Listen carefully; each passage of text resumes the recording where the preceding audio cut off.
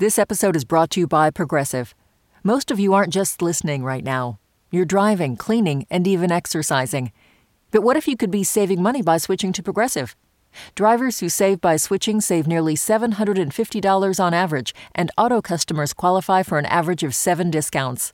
Multitask right now. Quote today at Progressive.com. Progressive Casualty Insurance Company and Affiliates. National average 12-month savings of $744 by new customers surveyed who saved with Progressive between June 2022 and May 2023. Potential savings will vary. Discounts not available in all states and situations. Listener supported. WNYC Studios. This is Science Friday. I'm Ira Flato. We have a special show this hour, celebrating the new year by listening back to some of our favorite stories of 2022. We'll recall some sci-fi special effects that use an alien-looking sea creature as inspiration in a terrific sci-fi movie.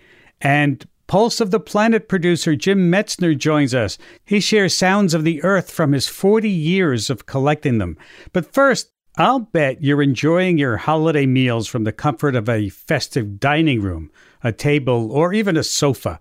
But what do you do if, let's say, your sofa is up in space, residing on the International Space Station? Sci-fi producer Kathleen Davis is here to tell us about how far space food has come, from the days when astronauts squeezed food out of a tube or sucked in an orange-flavored breakfast drink. Yes, not the most appetizing idea.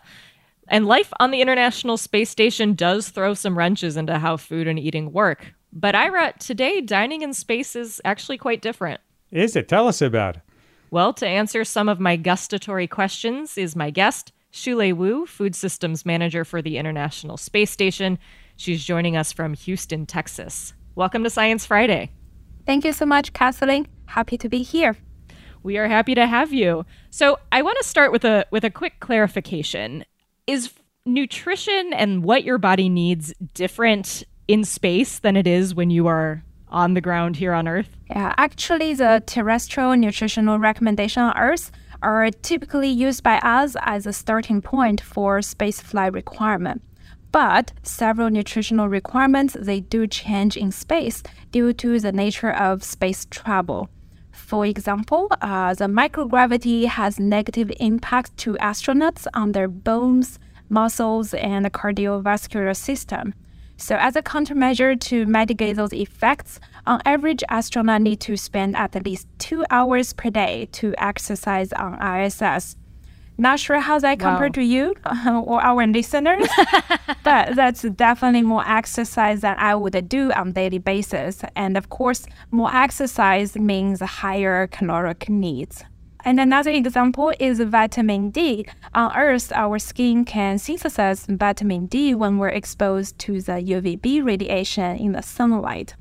However, astronauts are protected from sunlight exposure during space flight.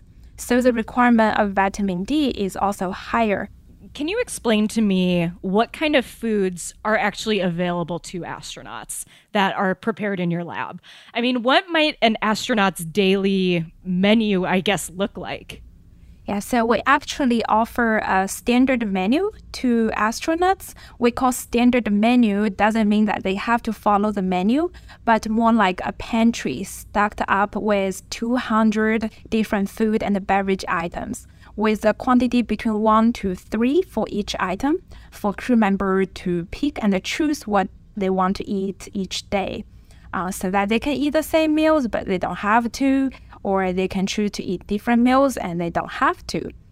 And we often hear crew members say that food is one of the few things crew members have total control over on ISS, unless their flight surgeon noticed something out of whack from their food intake tracking data. And those standard menu foods account for about 80% of their food intake. Other than those 80% standard menu foods, they also get personal preference food, accounting for the remaining 20% of their total food consumption. And I have to mention all those food are definitely packaged and stored at Johnson Space Center here in Houston to prepare for International Space Station. So a big part of what you do is food packaging. So can you tell me a little bit about how gravity, I would imagine that's a big factor in something that would impact how you would package foods. How does that change how you work with packaging? Right, totally. It's actually difficult to mix solid with liquid in the microgravity environment. So what we do, we have different strategies. One thing like the drink, the coffee, we get with crew member before they fly and find out what's their preference on the coffee. If they prefer black coffee with cream and sugar, then we add those pre-mixed dry powder together in the beverage pouch and send up in the dehydrated form. So that all crew member need to do on ISS is add the water back, then they get their coffee with cream and sugar. So that's one strategy. And another strategy, like condiments. On ground, we like to use salt and pepper to flavor our food. And for astronauts in microgravity environments, they cannot really shake the salt bottle out. What we do is we dissolve the salt in water so that they can apply the liquid salt onto their food for flavoring. Is the reason why you can't have the granular salt because it may just go everywhere and just float around? Exactly, yeah. Yeah, we're definitely trying to avoid any crumbs in the microgravity environment because when we have crumbs on Earth, they fall onto the table, fall onto the floor. In microgravity, they can go anywhere. So I'm imagining no potato chips. Yes, that's correct. No potato chips. Okay.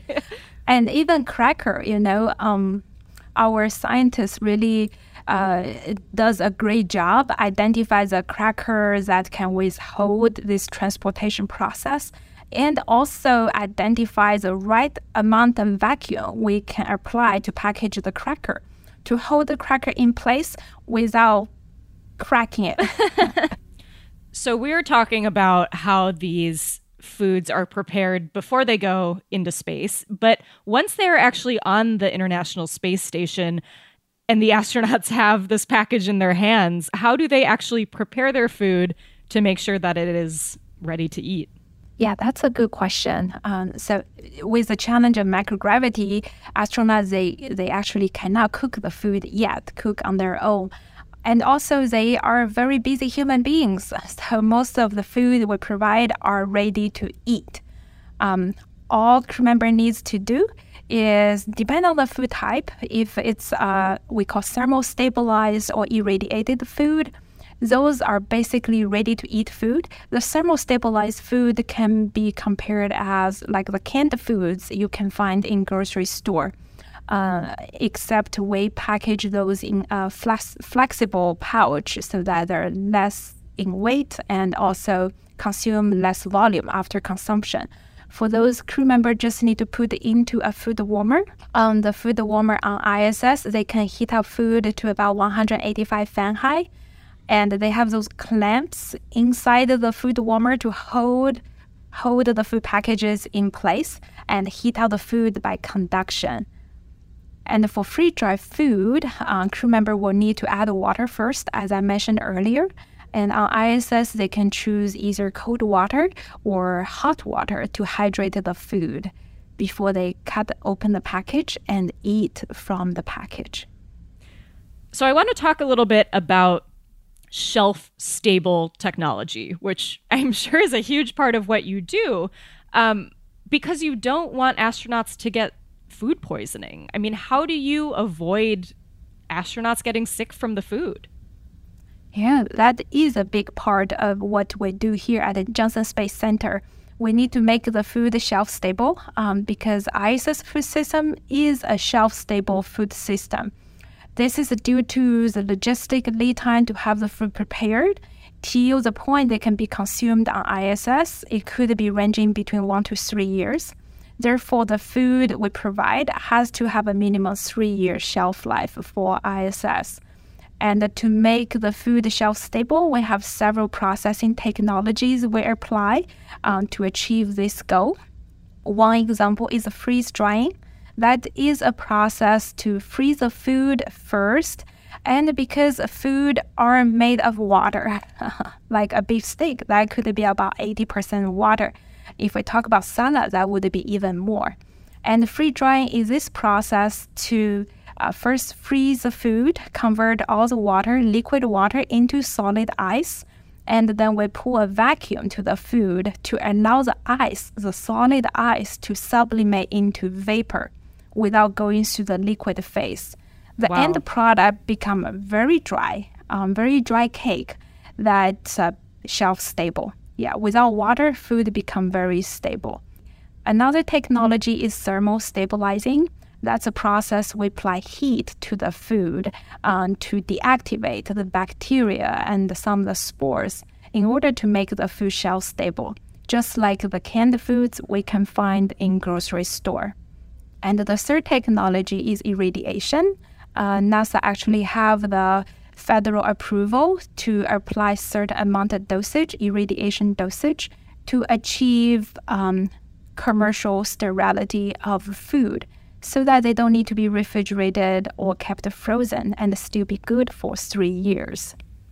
So I have been camping before. I have had dehydrated food before. It's not always delicious. How does your lab make sure that the food that goes through all these processes to become shelf stable actually tastes good? That's actually quite challenging. Going through those process and also going through those killing steps to making sure the food is safe to eat. At the same time, we also need to meet the nutritional requirements. Our scientists normally play with different flavors. For example, like we can add some spicy kick to the food if we have to take the salt out. So just trying to be very creative and make sure the food still tastes good. Food and the act of eating can really be such an important part of life for a lot of people, and people across cultures too. How is this recreated in space? Yeah, so first of all, we try to provide as diverse standard menu as possible, trying to accommodate astronauts with different background and culture. At the same time, we also work very closely with our international partners like Japanese Space Agency, ESA Space Agency, etc. Normally, when they have their crew member flying, they will be sending some specialty food as well to allow crew member to share those unique food on ISS. Shulei Wu is Food Systems Manager for the International Space Station. She's joining us from Houston, Texas. Thank you so much for joining us. This was a great conversation. My pleasure. Thank you so much for having me. And thank you, Kathleen. Sci-Fi producer Kathleen Davis. We have to take a break, but when we come back, a summer sci-fi blockbuster that turned to ocean creatures. Yes, for inspiration for its alien life form. Stay with us. Hey, folks. You know, it has been one heck of another long year, and before it's over, I want to remind you that this is your last chance to make a donation for 2022. We still have the dollar-for-dollar donation match in effect, so please take advantage and make your gift before midnight tonight. Don't wait. Science Friday is depending on you. Go to sciencefriday.com/support. Each one of you can make a difference in our work. For everyone at Science Friday, wishing you a happy and science-filled new year. And thanks. On Notes from America, we have conversations with people across the country about how we can truly become the nation that we claim to be. Each week, we talk about race, our politics, education, relationships, usually all of them, because everything's connected. And you, our listeners, are at the center of those conversations. I'm Kai Wright. Join me on Notes from America, wherever you get your podcasts.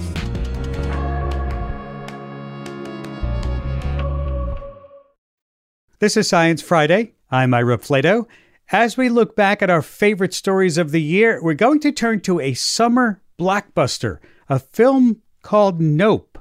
It's by director Jordan Peele, and you can watch it now on streaming platforms.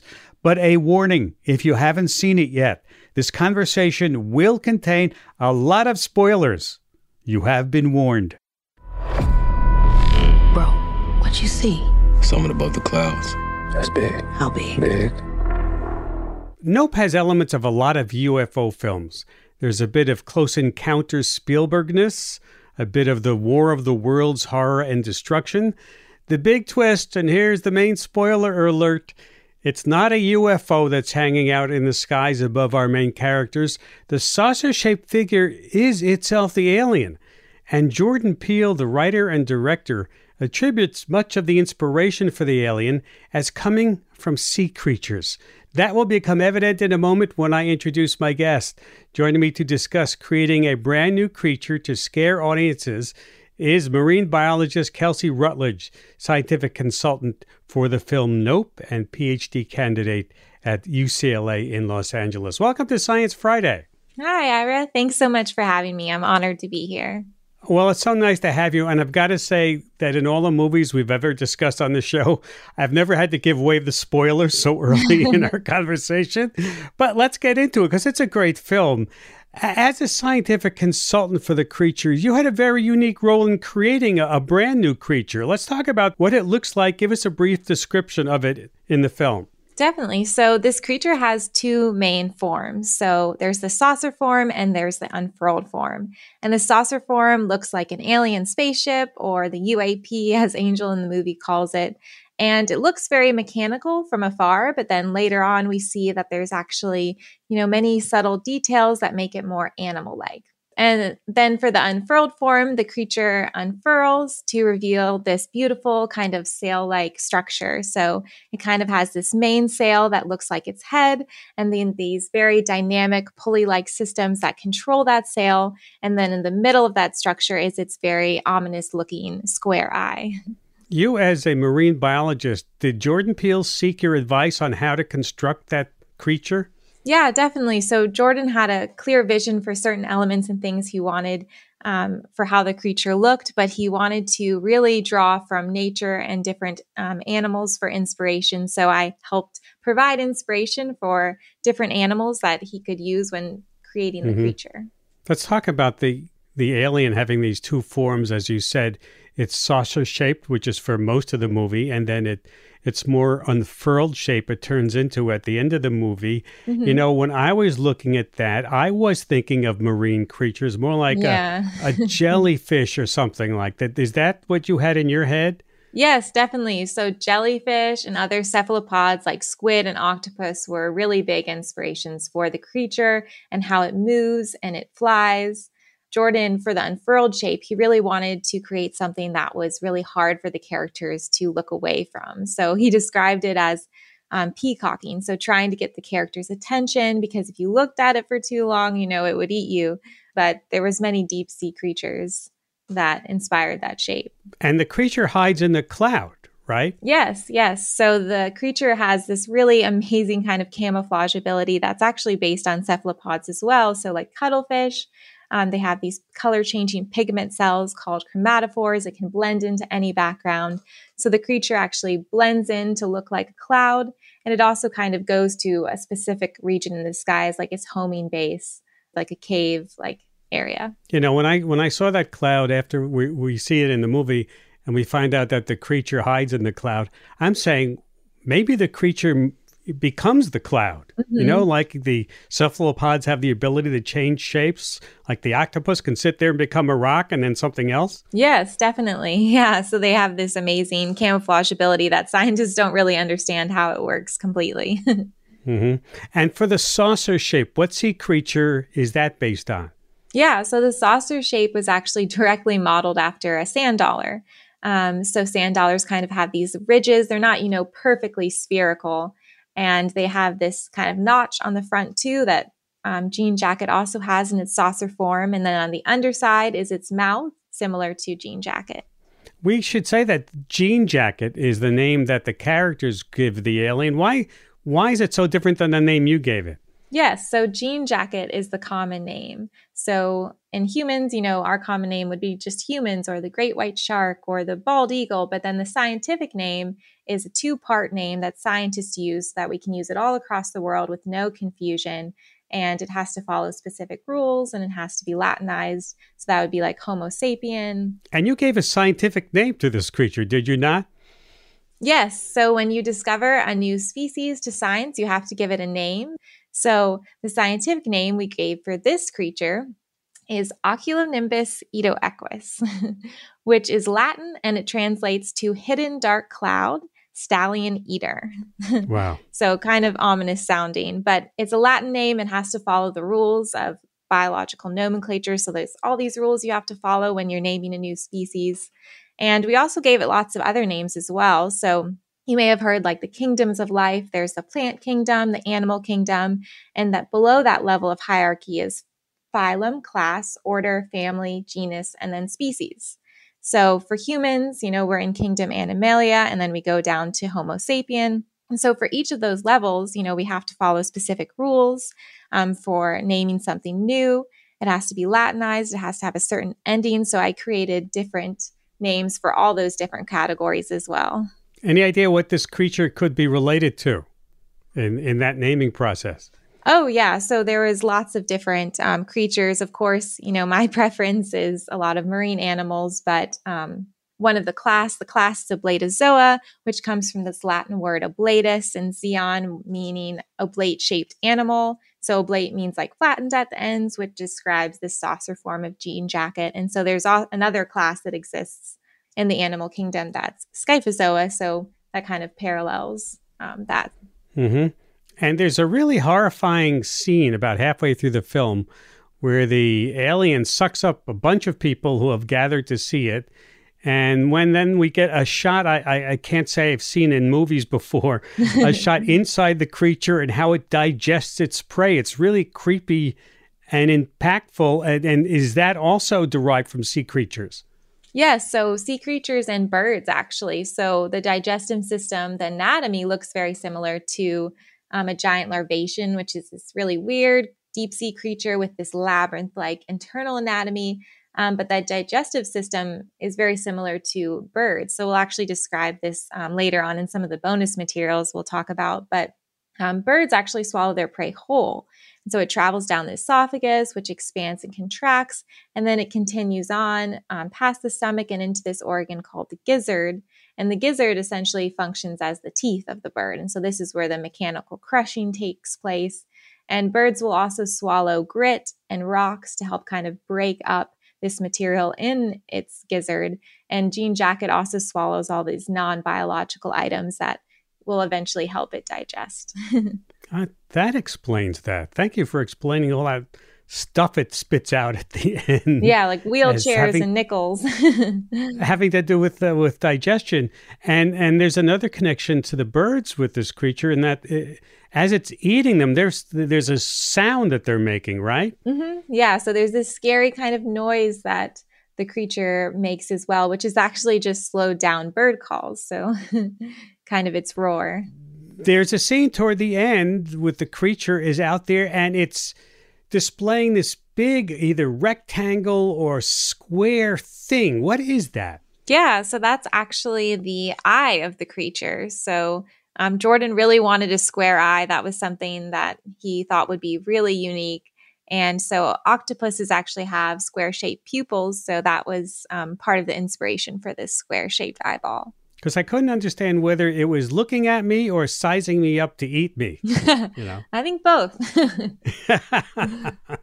If you watch Nope, you know that it is part horror film and Jean Jacket is quite scary. Mm-hmm. But you don't find the creatures this alien was based on to be scary in the oceans, do you?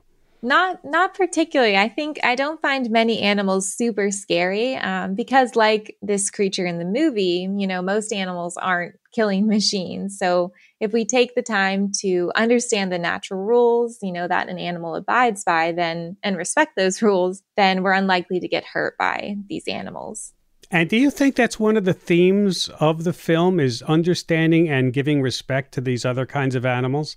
There were horses there. There was the creature, giving them the respect that they like and deserve? Yes, definitely. That was definitely at least a theme that I saw, essentially respecting these animals and learning kind of the rules they abide by. Yeah. I think were definitely a theme. If the creatures this alien is based on usually live in the sea, could you not think of the sky in the film which is a central character, the sky itself, as sort of an ocean above instead of below us, where there's this ocean of an animal living in. Yeah, definitely. So an animal that lives exclusively in the sky, is very unique and unexplored, similar to the ocean. Could there be creatures like this one living in uncharted parts of our oceans? I mean, right? We have explored so little of our sea life. Could there be giant, mysterious creatures like this still living down there?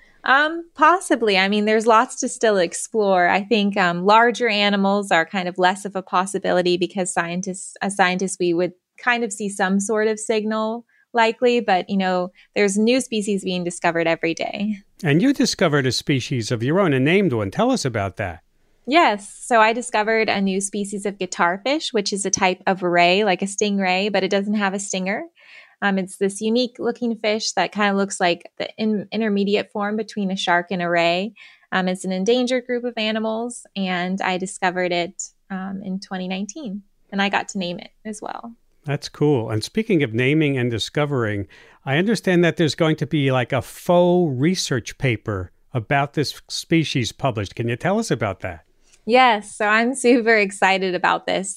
This is probably my largest contribution, but I'm writing an entire scientific manuscript to debut this new creature. So when you describe a new creature to science, a new species, you have to prove it to the scientific community. So that consists of writing up a whole manuscript and getting it published and going through the peer review process. So we're writing a whole mock scientific manuscript where we replicate the entire scientific process of describing this creature, with the same accuracy and level of detail as I would do for a real animal. And where will you publish it? So we're going to fake publish it in one of the top journals in the US, which is called Nature.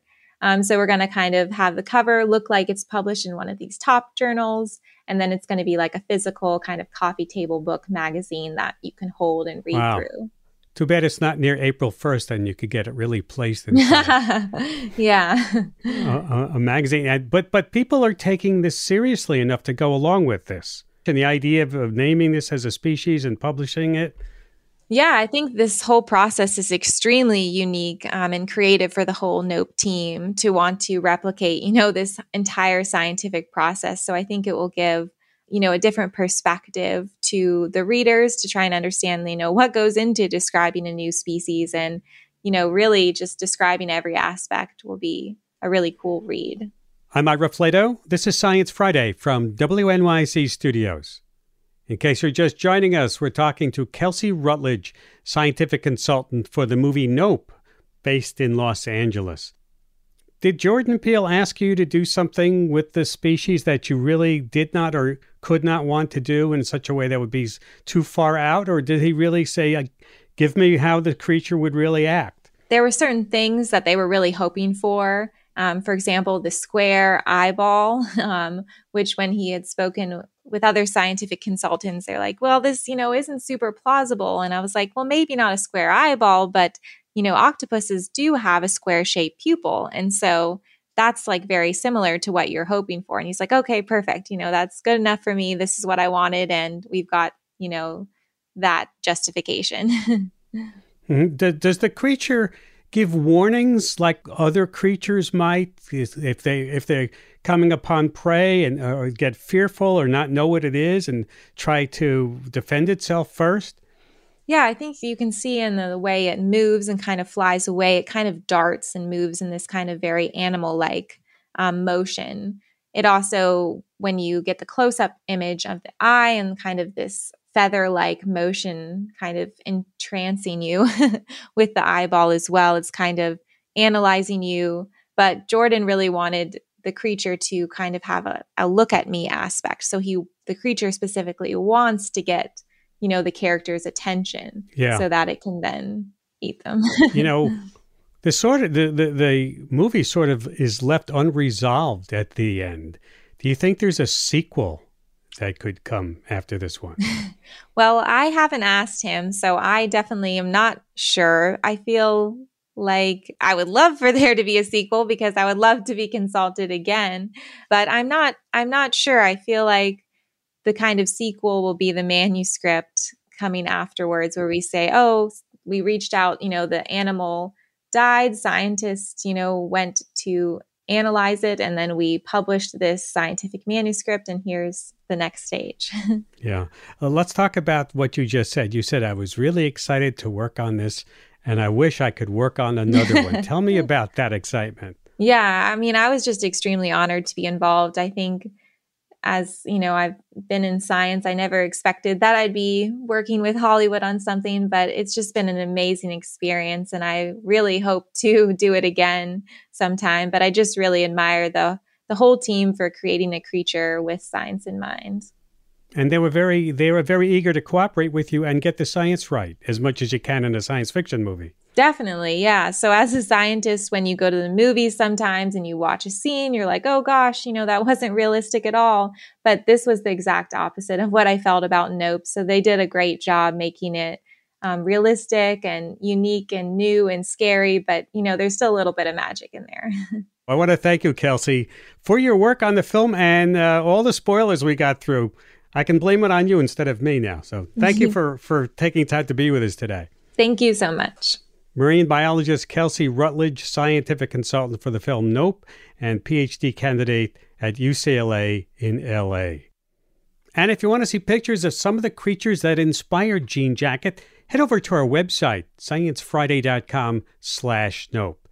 We have to take a break, but when we come back, listening to The Natural World with one of the pioneers of science radio, Jim Metzner.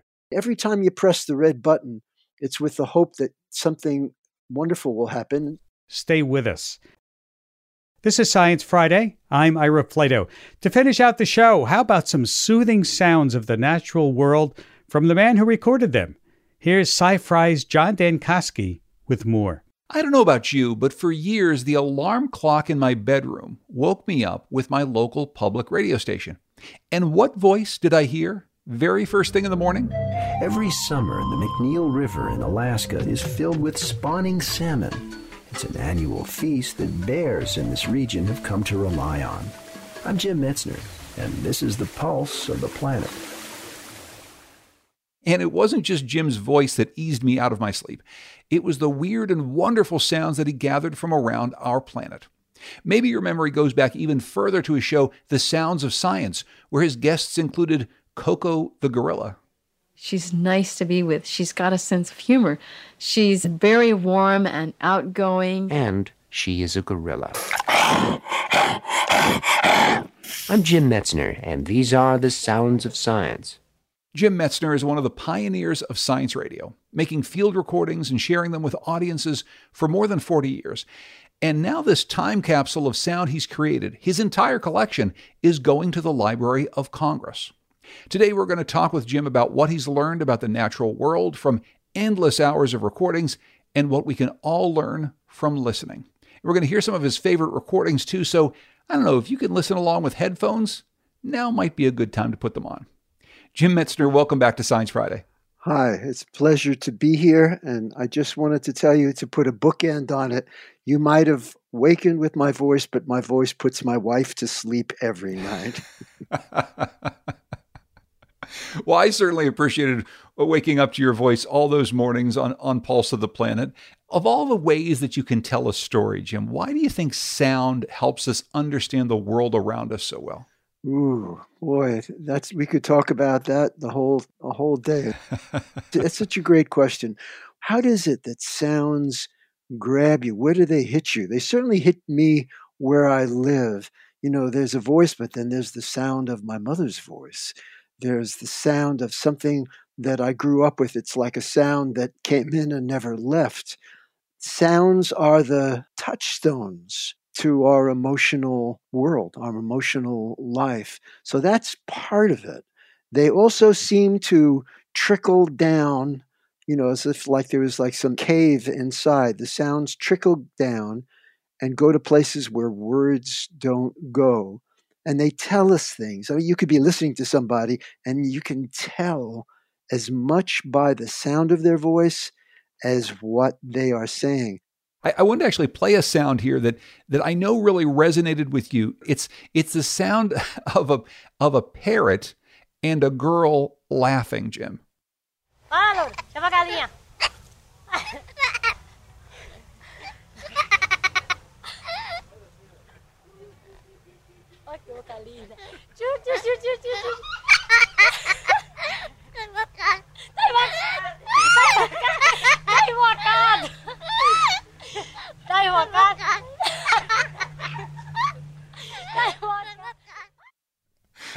So, of course, I can't help but to laugh when I hear that. Tell us about that sound. I still smile and laugh every time I hear it, this recording. So it took place in Brazil, in Bahia. I was in Bahia in the 70s. I was in my 20s.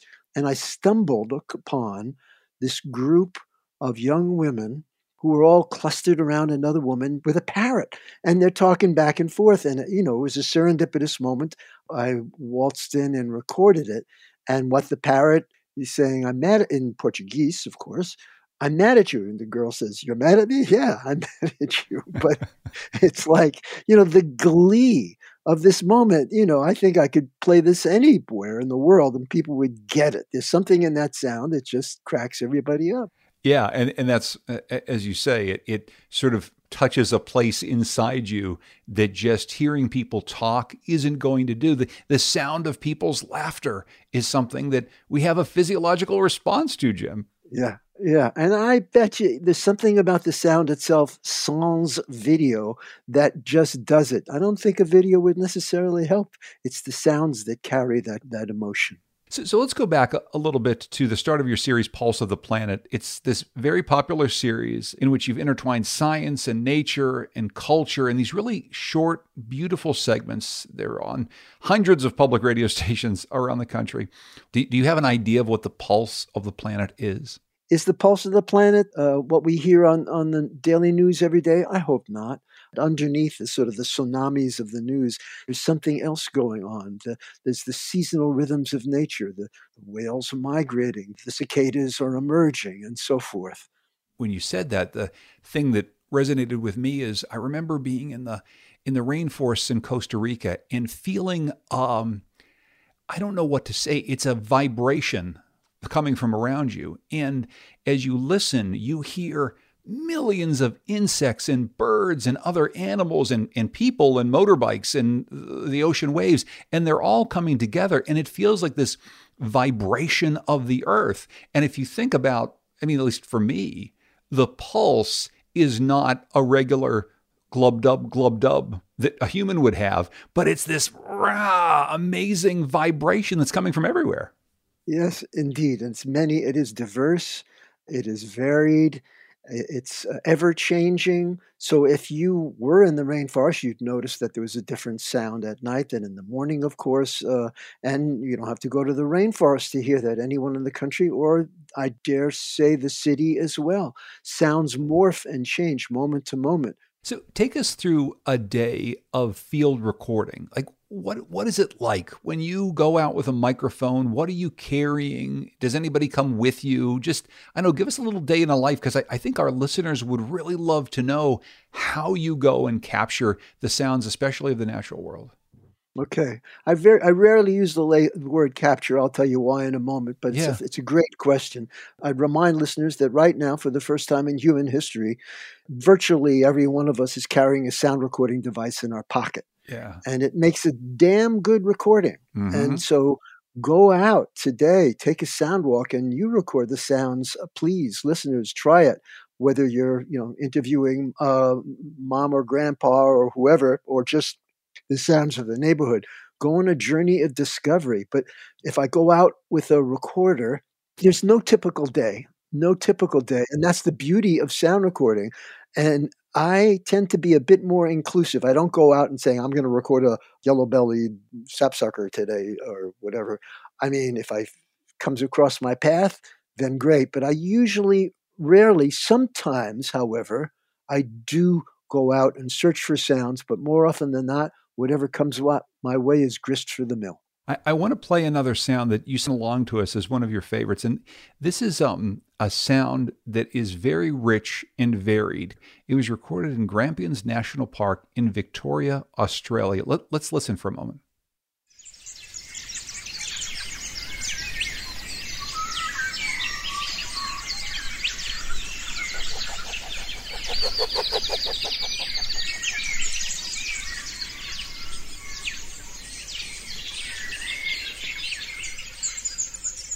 Jim, what are we hearing there? So there I was in Grampians National Park, just west of Melbourne, a park that is run by Indigenous peoples.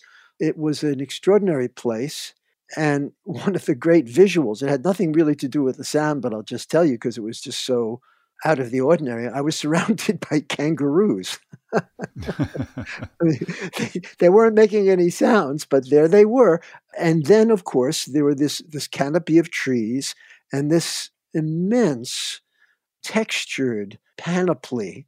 I'm running out of adjectives to just try to describe it because words only dance around what sounds do. They do so much better than words. But I think the challenge for me, and maybe other listeners too, is I see that typically, honestly, I don't know how to listen to the sounds of nature. I mean, it's wondrous at moments, but, if we're going to sit down and listen to, a Bach concerto or, a little bit of Mozart, you could give yourself 10 minutes for that easy, longer maybe. But for sounds, which are every bit as interesting and varied, we don't typically have that kind of training and experience. So I'm still learning how to listen to. And you can listen for species. Oh, that's a lyrebird, for example, or you could listen in another way to this orchestration.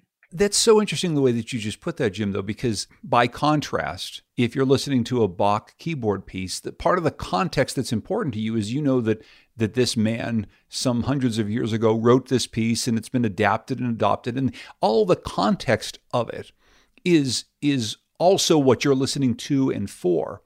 But that sound that we just heard, we might not know what any of the birds are that we just heard, but the sound itself clearly is beautiful. It speaks to a natural environment that we can potentially imagine in our minds. And it's just so evocative of something and hits us in a way that even without context, I think people might think is just stunningly beautiful.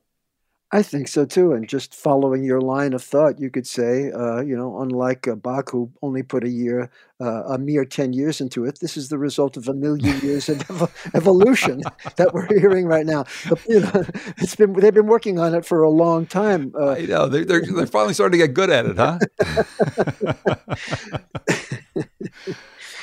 I have to ask you, with all of these sounds that you've collected over all of these years, they're now going to go into the Library of Congress. I mean, it's the most basic question in the world, but how does that make you feel? That must be an amazing feeling to know that you've contributed so much and that people will be able to experience these sounds forever. Yes. Recording is often a solo endeavor. You go into a booth, it's a solo endeavor. You know that a lot of people are listening, but that's sort of like an idea. To know that these vibrations will be heard, that's why I don't use the word capture. These were incredible gifts to me. I was extraordinarily honored to receive these sounds, to be the one who was entrusted with them. And so the imperative to share them. So how do you share them? That's in part up to the library. To me, I'm writing a book about my adventures called Adventures of a Lifelong Listener. So to answer your question, it's like, every time you press the red button, it's with the hope that something wonderful will happen. Sometimes it does, sometimes it doesn't. And then there's that imperative, that's human imperative, the wish to share these vibrations with other sentient beings, because in the act of sharing, it's like we're all resonating again together with the environment, with the world around us. So in the act of sharing and knowing that for centuries people will share in these vibrations, it's a good feeling, but also I feel like I've fulfilled my part of the bargain, that I was given this material and now I've done my best to share it in a way that hopefully will reach across the gap. I'm John Dankosky, and this is Science Friday from WNYC Studios. I'm talking with Jim Metzner, the host of Pulse of the Planet, about all the many recordings that he's made of our world. They're all going to the Library of Congress. I'd like to share one more sound that you brought us here, and I won't even set this up first. Let's just listen to this sound that you've sent along. Right now we're covering them with blankets and sheets, one, to keep the sun off them and keep them moist, and also to, in some degree, help them control their body temperature. They can quickly overheat in a situation like this, so it'll keep the water on them to keep them cool, or in some cases, if they go into shock, they could start getting cold. In that case, we'll use other things and put more blankets on and try to keep them warm. This is a good example, Jim, of something where if you give people just a little bit of information or no information at all, they can make up their own minds. Tell us where you recorded this sound. I was in Cape Cod some years back, just driving around listening to the radio. And there was a call out to this ad hoc network of seat of your pants animal rescuers, just vigilante rescuers, anybody within the sound of the voice of the announcer to come, because there was a whale, pilot whales were beaching at this particular location. I thought, well, I'm near there. I'm going to show up. And I had my tape recorder with me. So they show up and I'm with them, and they're trying to rescue these whales who have beached themselves for no apparent reason. One of these odd quandaries that we're still facing. Why do whales beach? We really don't know. And so I joined them and saw that they were putting blankets on them to keep, just to see what this man was describing. And then they were trying to lift, getting blankets underneath them and stretchers that they were jury rigging and taking them out and trying to get them out swimming again. And at a certain point, I just put down my microphone and joined in. But for a moment, to hear the sounds, to be with them, and to look a whale in the eye from close up, which I'd never had that experience before, was extraordinary. And to think that you were helping, how could you not want to help them and feel for them and see that all of these people with the best of intentions were trying to do the best they could to help these fellow creatures. Before I let you go, Jim, quickly, I'd love to hear about your American Soundscapes project. It's a crowdsourced project where people can submit their own special sounds. Can you tell us about it? Thank you. AmericanSoundscapes.com. You can be among the first to check it out. It's in its beta form. So if you go, you'll see that there are some featured soundscapes from some professional sound recorders, some of the best sound recordists I know of. But the chance for anybody using that sound recording device that you have in your pocketbook or back pocket to go out, take that journey of discovery that we were speaking about earlier, go out and have your own journey that way and send it in. It doesn't have to be a whale rescue. It can be something as simple as the bells of the church in the town where you live, the sound that your grandfather makes whenever he picks up a heavy box, a word that only your family knows and is privy to, or whatever sounds that are in your home, your neighborhood, your environment, or in your cultural group that are significant, that are emblematic, that are significant. They can be sounds of nature or culture, but share them with us. This American Soundscape Project is an opportunity for us to share our sounds with each other. That's fantastic. Jim Metzner, thank you so much and congratulations. Thank you. It's been a pleasure. Jim Metzner is a field recordist and radio producer based in Kingston, New York. His entire collection of sounds is going to the Library of Congress. But you can't listen to all of them there just yet, though. That much sound, it takes a while to upload. Sci-Fri's John Dankosky. That about wraps up our last show of the year. If you missed any part of it or any of this year's programs, subscribe to our podcasts or ask your smart speaker to play Science Friday. Have a safe and happy new year. We'll see you next year. I'm Ira Flato.